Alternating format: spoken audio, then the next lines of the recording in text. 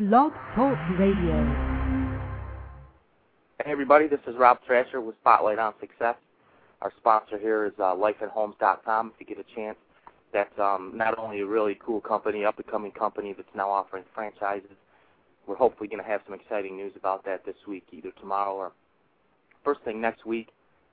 We'll see how that goes, but they are offering franchises, lifeandhomes.com. And really, basically, what this company is, it's a kind of an alternate to the older-fashioned MLS systems all over the country. And what they do is they open it up. It's an open listing is what they call it, open source listing, or words to that effect. And so it opens it up to, like, FSBO, for sale by owners, and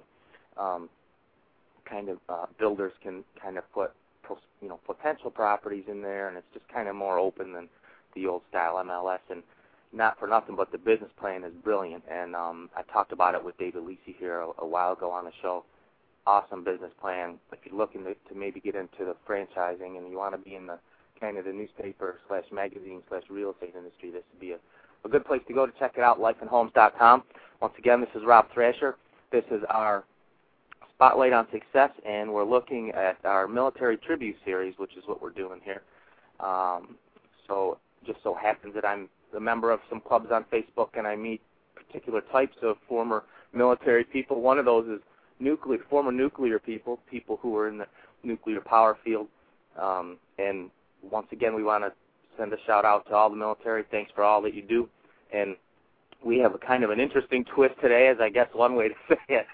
We have a guy who was in the nuclear power field for, in the Navy for a decade or whatever, in a couple of decades in nuclear power, and he's now a comedian, if you can believe that, like a nuke-turned-comedian. And it's a cool story.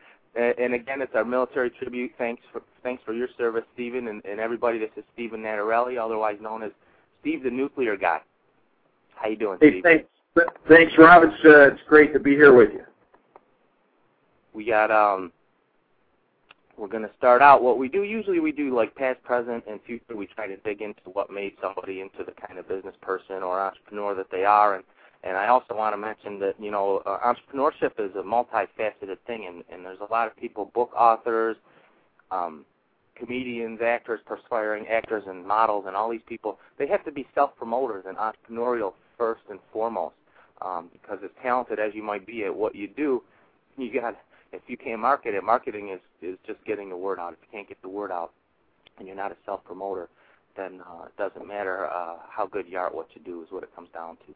So, Steve, we talked a little bit about the fact that you were a Navy nuke.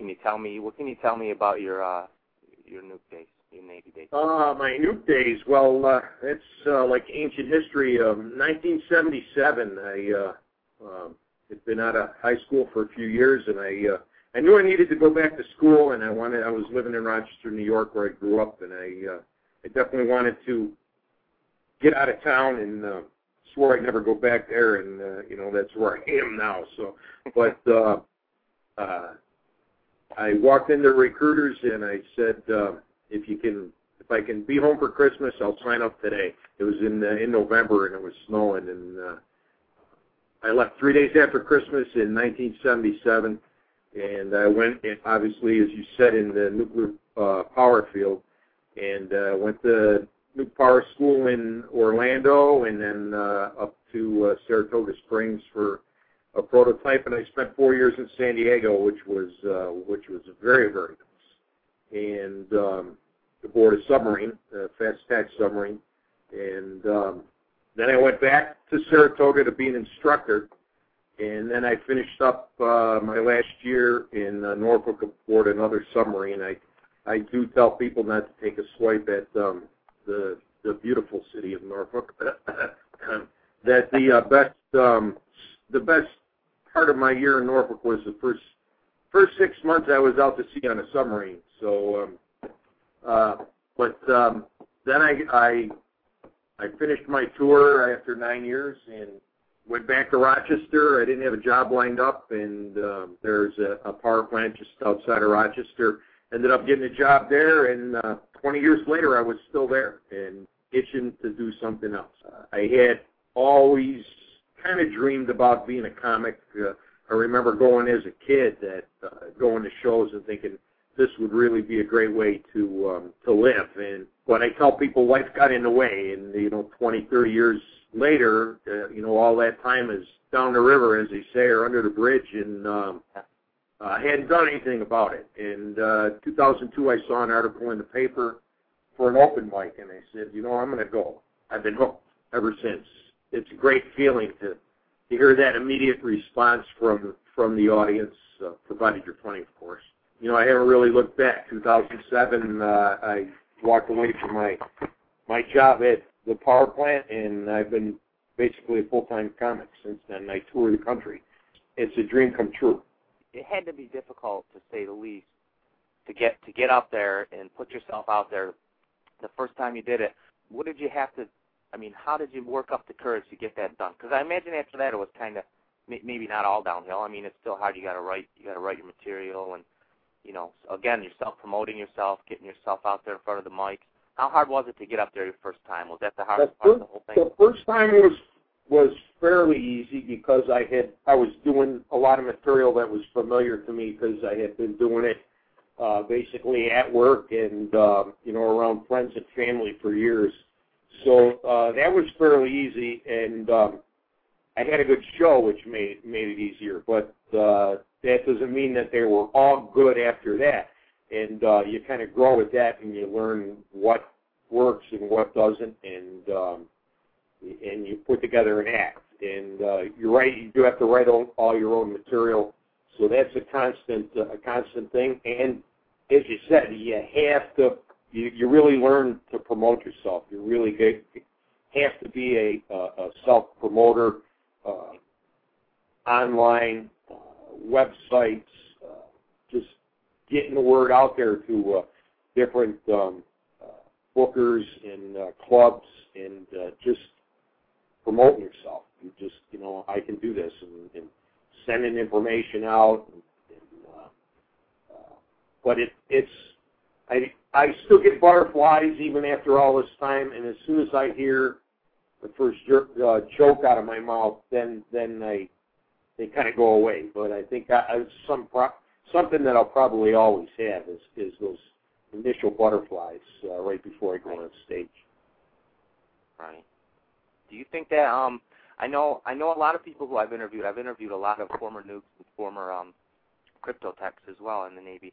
Do you think that in some way, going through the experience of nuclear power school, being on a submarine, do you think in some way how did that either help you or not help you? Was that something that, because I know it's a different field. It's not like somebody goes to work, 9 to 5, and the training is intense, and as well as the sub training and just being on the sub. Do you think in any way that kind of helped mold you into? It definitely did help because. A lot of times, I've written about this a few times that you experience that This Is Your Life video will place right before your eyes, just like people say it does. And after the fact, when it's happening, you're just reacting, and because your training is so intense, you react to the situation almost without thinking, like a machine. And after the fact, when the adrenaline's kind of wearing away, that you realize that, gee, I almost died. And the way to deal with that stress is a lot of times is a gallows humor, and you laugh at the fact that, you came that close, and you deal with the stress that way. Right. And I think that helped shape a lot of my humor. And then when I went back to Saratoga to be an instructor, I taught in the classroom for a year, and I really enjoyed being in front of the class. I had a captive audience, no doubt, but a good part of that time was to relate to the students why they needed to know what I was teaching them, and you do that through sea stories and whatever to make them understand why they have to learn what you're there to teach them. And but I do tell people that the sea stories aren't the good stories. The fun stuff happens on land. So But this is a PG show, so we won't talk about this. Hey, thank you kindly for that. That little bit of self-censorship there is helpful. So, kind of threw me off on that one. Yeah, and that happens a lot. Actually, I hear a lot of.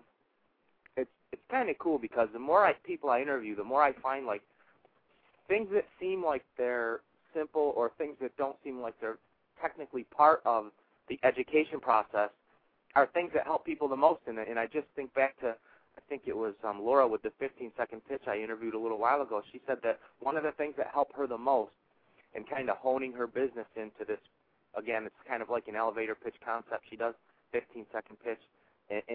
And she said that one of the things that helped her the most was something that most people might strip out of an educational process, and that was the theater league that she was in. She was in a theater class. And so, like you say, being in front of the students, just like being in front of groups of people is very, very critical, I think, as a learning tool for life in general, but especially if you're going to be somebody who goes on stage, who does business proposals, who talks in front of groups for any reason at all, and most business people do speaking engagements. And a lot of them tell me that the thing that really kind of led them down the path was the 1 or 2 or 10 times that they got up in front of a group of people, whether it's classmates, or other classmates, or like in your case, people whose very career rides on what you're about to tell them, but to step back and just kind of be, instead of being the teacher, just be the kind of life guidance thing is really important. And so I think that's cool that you said that, because I see a lot of that resounding, well, that one time I got up in front of the group, or I was so afraid to do the play, and I did it anyway, and then I realized that I wasn't going to die while I was up there. Exactly. Exactly. Yeah. The public speaking courses tell people, that it's some people are more afraid of dying than they are talking in front of a group. And public speaking courses tell their students to imagine the audience sitting in their underwear. I'm glad comedy clubs are dark. I don't want to imagine what some of my audiences look like in underwear. Well, at least it's in the dark. You can imagine they're all really, really good looking. Yeah.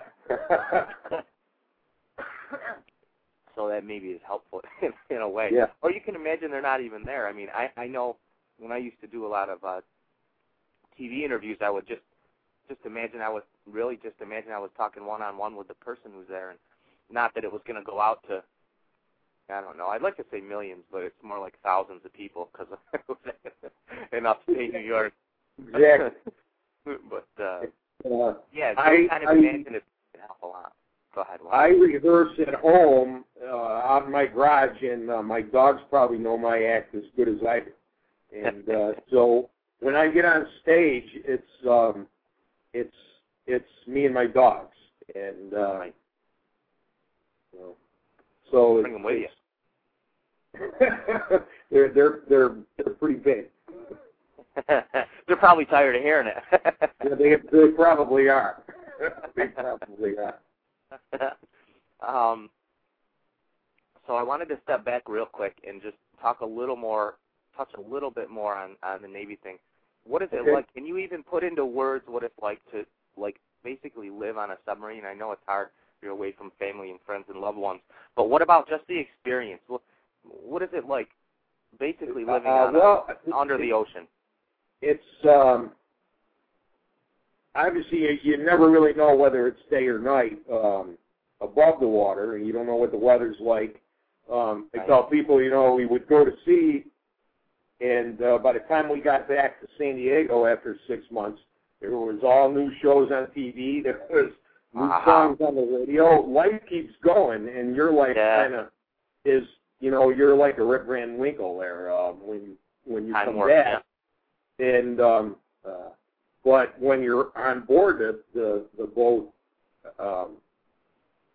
I have people put their arms out to either side and turn around 360 degrees and say, there was maybe one place on the boat that you could do that without touching something.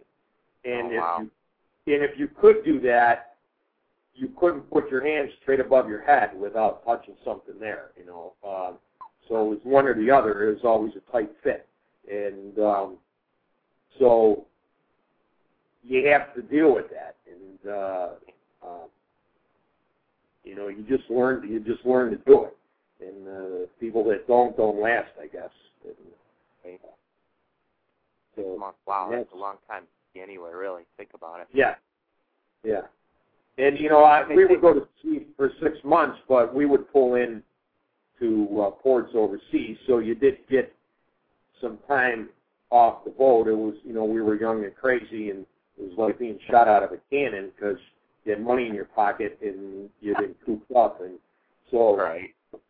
And where did we go? We ran for a dark, crowded bar instead of going for fresh air. Right. That's youth right there. There you go. Be young, right? Yeah. I forgot what that's like being young, so we won't even go there. They say they eat pretty well on the submarines. Is that true? Yeah, we probably did. We probably ate better. At least that's what they always told us, that we ate better. There was probably times that we argued with that, but that we did eat better than some of the other branches or even some other ships in the service. But we didn't get anything fresh. All right. Because we weren't getting supplied while we were out there. We had to load up and take everything that we were going to bring with us, and that was all we were going to get until we pulled in somewhere. I do remember times when they weren't serving hot food because they didn't want to run the dishwasher because it would make noise. And right. yeah, so that was some interesting times, and can't really talk about some of those even to this day. But I'm glad I went through those experiences. You don't always like them when right. you're doing it, but you look back now and you learned a lot from them. You made a lot of good friends, friends that I have to this day, and I encourage everybody that I can to, spend some time there and spend some time in the service. You don't have to make a career of it, but it'll definitely shape your life more than people realize. Right. Now, one of the things I'm just going to take a minute and do a couple of mentions here. I just wanted to remind everybody, if you get a chance, visit lifeandhomes.com. It's kind of a new generation real estate magazine. It's definitely a new business plan that if you look into it, if you're somebody that does franchising and you look into it, you will like the business plan. If you see it, it's a no-brainer at that point. Kind of thing that sells itself. Lifeandhomes.com. If you get a chance, everybody also visit cybervillage.com. I have a network of social networking websites called Cyber Village. I post a lot of the articles and transcriptions and stuff from the radio show over there. And Steve, do you want to give any shout-outs to websites, appearances, stuff like that? Yes. If people go to myspace.com/Steve the Nuclear Guy, my schedule for upcoming gigs is posted there. The next big show I have coming up is May 12th in St. Ignace, Michigan, at the Ketowon Casino. And then the following day will be in Sault Ste. Marie. And then May 15th, 2 shows at the Potawatomi Bingo Casino in Milwaukee, an 8 o'clock show and a 10 o'clock show. And the rest of my schedule's there. The 24th, I'll be at Zany's in Chicago. And but they can check my website, myspace.com/Steve the Nuclear Guy, for upcoming occurrence information. Go. A lot of times when I talk to people who are in, whether it's business or, like I say, it kind of harkens back to being a self-promoter, that entrepreneurial spirit. There's usually some kind of influence in either their, they were growing up, or there's something like, somebody owned their own business, or some type of influence that kind of, and I don't know that it necessarily because it doesn't go like somebody might have been a business person, and then the next generation, you know, is doing speeches or doing act. It's kind of a creative process that I think more so than being influenced, it kind of gets passed down. Do you have anybody who's influenced you in the past, or people who you've looked at and kind of learned from, or anything like that? Well, I would say my grandfather. He was a business owner. He was active in local politics in the Rochester suburbs, and he was never hesitant to speak his mind. And I think that's, if you don't always realize it when you're growing up, what kind of influence that they have on you. But looking back, I think that was, if, you know, being asked that question right now, looking back, I would have to say that my grandfather was a very big influence. And he had a sense of humor that, you know, maybe I didn't appreciate when I was younger because I didn't always understand it. But, you know, looking back now, it was pretty interesting. And I do a whole bit about growing up in an Italian family and talk about my grandparents. And so I would say that, you know, he definitely helped shape where I'm coming from now. So tell us a little more about your routine or kind of what's going on these days in your life. How's you're full time now on the traveling, the comedic traveling, and I know you attended some workshops and stuff like that. Can you tell me a little bit about that? Oh, sure. When I first started, I took a class at Comics Cafe, which is now defunct, but through two comics, professional comics that are from Rochester, Mike Damber and Ralph Tetta, and they've both become very good friends of mine and kind of mentors to this business for me. And I've learned a lot from them, but they help to develop how to write material and teach me some of the business side of the business and how to promote myself and that type of thing. And then you just got to get out there and do it. You got to look for every opportunity to get on stage that you can, every open mic possible, and then you got to be willing to get in the car and start driving some miles so that you can get on stage and start being in front of different audiences. Because if you are in front of the same audience all the time and they learn your jokes, then, you know, they laugh at them maybe 2 or 3 times, and then they know what the punchline is, so it's not a surprise anymore. And right. So you have to stretch yourself. You have to go out there where you don't know anybody, because when you go on the road, that's the situation you're going to be in. So you have to be willing to get out there and test your material in front of audiences that you're not familiar with, and learn how to do that and learn how to relate to them. I really enjoy these shows I have coming up. They're all casino shows, and you know, that's really nice. You're being put up in a really great place and all that. But I really enjoy the small towns. I live in a small town right now. It's a farming community, and I love going to the small towns where they may have limited entertainment choices, and so they come out for that monthly comedy show, and they're really excited about it. And I can relate to those people because, you know, I live in that same kind of town. And yeah, you'll poke fun at the fact that it's a small town, and everybody laughs, they know, but it's a way of relating to them also. And right. I think that's really nice.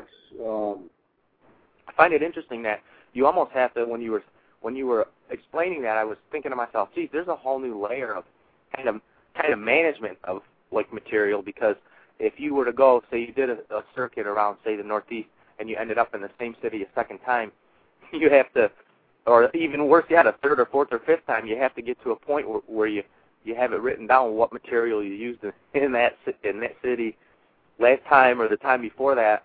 It almost comes down to like a management process where you have to remember who you talked to, what you said, and not only that, what you got, if you got a reaction out of it or not. Was it funny? So maybe you used. That's true. That's true. And what a lot of places will do is they'll try to rotate the people through that they bring through so that you're not there more than once every 6 months at the max, so that people don't say, well, we just heard this guy, right. We've seen his act.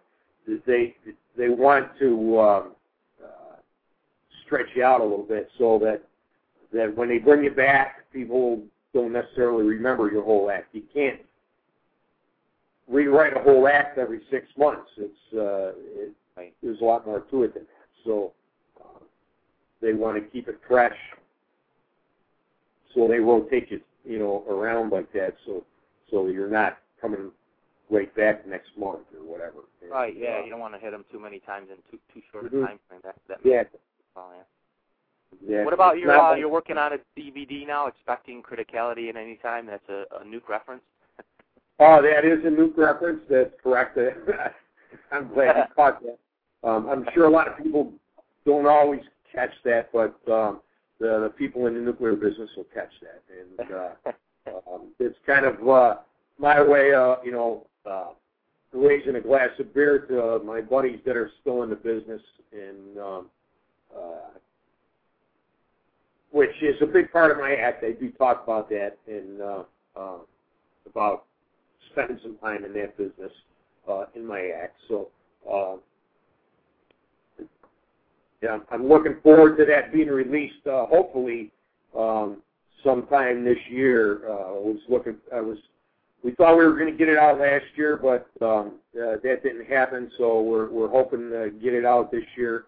And if anyone's familiar with the nuclear business, the cover of the DVD is a picture of myself photoshopped floating in a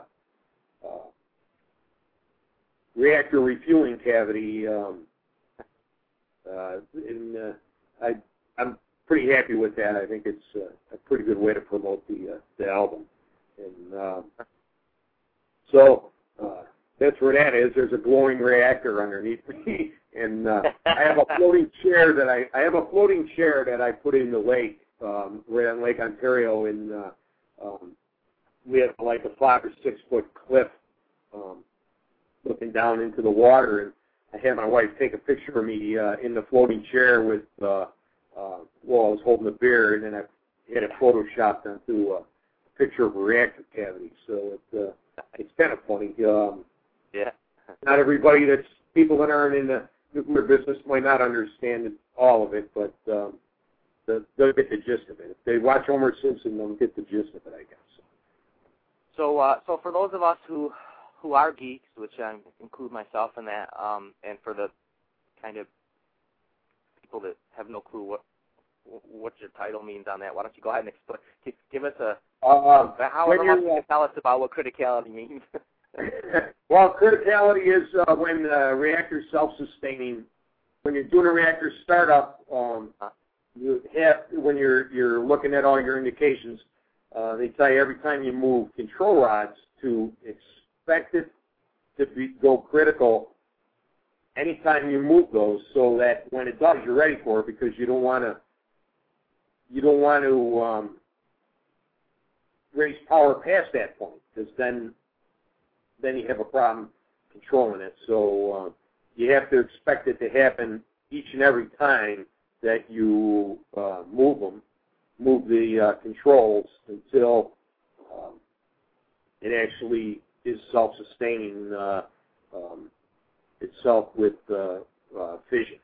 And so they drill that into you, expect it at any time. So is relating to my act, well, expect the act to be critical at any time. It's liable to go crazy. So I got an incoming call, and I'm not going to take it, obviously. So. Well, we'll listen in. Go ahead, take it. No. My wife's listening too. You never know if it's my girlfriend. So. Yeah. You have to be careful about that. So the whole criticality is something that sounds bad, but in reality it's good because it's at the point where if you didn't touch anything else, the thing keeps going, basically, right? Yes, and it was just stay at 100% power and be fine. So. Now, when did you say that's coming out? Hopefully sometime towards the end of this year. Okay. We'll watch for that. I don't have an exact date for you, but hopefully. Yeah, because you're on the road and you got a lot of things going on, so who knows? Yeah, we'll keep an eye on I'm hoping that it's out. Maybe for next year's Christmas stocking stuffers would be a great time for it to come out. And, some of the coolest stories are really, if you cover it when they start, kind of a thing. And so I always like to talk to people about, like, well, when you started your business, did you work out of your house, out of your garage, out of your whatever? And basically right now you're working on the road, though, so that's kind of not a pertinent question to you, right? I'm working on the road, but when I'm home, I'm always I'm either writing material or I'm on my computer trying to book work.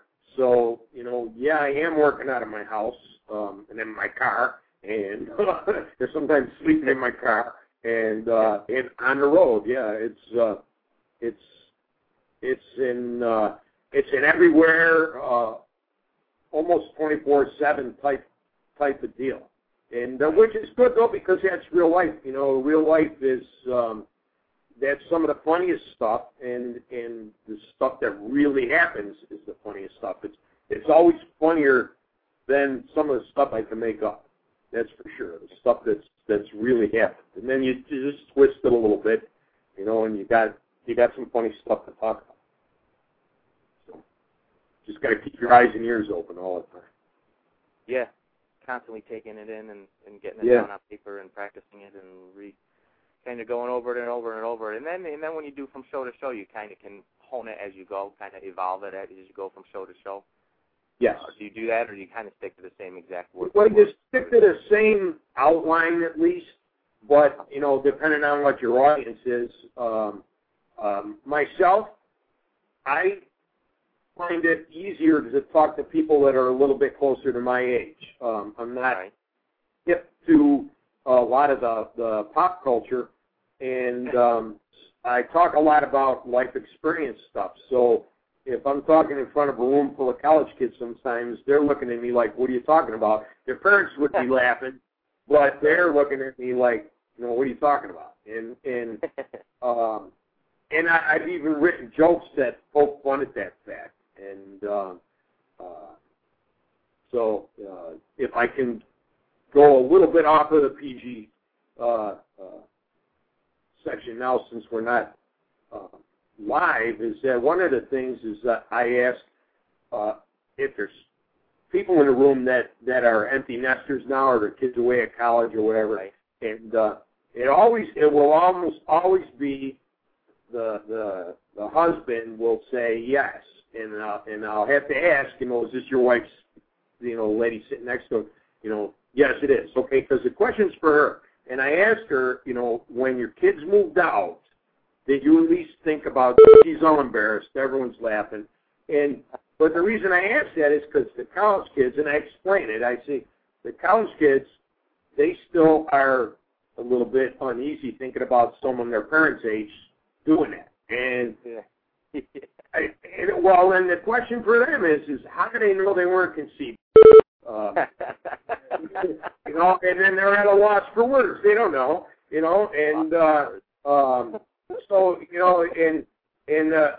I talk about my divorce, and they haven't been through, and so they're looking at me. They don't relate to it. The divorced people in the room, the married guys in the room, they're screaming amen and making it sound like a church service, and but the college kids are looking at me like, what are you talking about? And as far as pop culture, I talk about TV shows. I have a Joe Friday reference in my show, and I say they don't have a clue who I'm talking about. All I can tell them is to look it up on TV Land, but their parents know, and their parents are laughing at the reference because they get it, and so it's interesting. It makes it fun, and it's a way to relate to some of the younger kids that might be in the audience because it's the big elephant in the room that I'm as old as their parents, and point it out, don't deny it, because there it is, and get it out on the table. So to speak. Get it right out there, and it usually works. So it's always fun. I was just searching online to just tell people if they could search, like Steve the Nuclear Guy or whatever, and I actually got a result in Facebook. Oh, great! Actually, this is the twist on it. There's actually a guy named Steve Nuke. Oh. so shout out to Steve Nuke it looks like he's from New York City. We just found you by accident, Steve Nuke. All right. So just to make sure we reiterate, you're Steve the Nuclear Guy, not That's Steve Nuke correct. who's on Facebook. Yeah. Well, I am on Facebook also, but yeah. There you go. So everybody find him on Facebook. And what was the other way you said to find you? It was MySpace.com/Steve the Nuclear Guy. That's got my most current schedule on there, and also on Facebook.com/Steve the Nuclear Guy, all one word, and schedules, blogs, photos. Lots of information. Huh? All right. Well, Steve the Nuclear Guy, thanks for coming on the show. It was a good show. Thank you for your service in the submarine service, and thanks for everything. Thanks for coming, everybody. Go look up Steve the Nuclear Guy. Find out when he's coming to a town near you. Maybe he'll be coming to the Central New York area. There's a big casino, small town, big casino. It's perfect for you, right around the corner. I would love it. I've been trying to get in there for a while. It's only 2 hours from my house to go to probably tough Verona to get into. Yeah. So, but thanks for having me, Rob. It was a lot of fun. All right. Thank you. Okay. Thanks. Bye-bye. Bye. I just want to remind everybody real quick to visit lifeandhomes.com. What I call it, I don't think they call themselves this, but I like to make my own names up for things. They're kind of a new generation real estate marketing company, lifeandhomes.com. And also don't forget to come to one of the numerous cyber villages that I have, cybervillage.com. Thanks for coming, everybody. Have a great day. Bye. Don't you love an extra $100 in your pocket? Have a TurboTax expert file your taxes for you by March 31st to get $100 back instantly. Because no matter what moves you made last year, TurboTax makes them count. That means getting $100 back and 100% accurate taxes only from Intuit TurboTax. Must file by 3/31. Credit only applicable to federal filing fees with TurboTax full service. Offer can be modified or terminated at any time.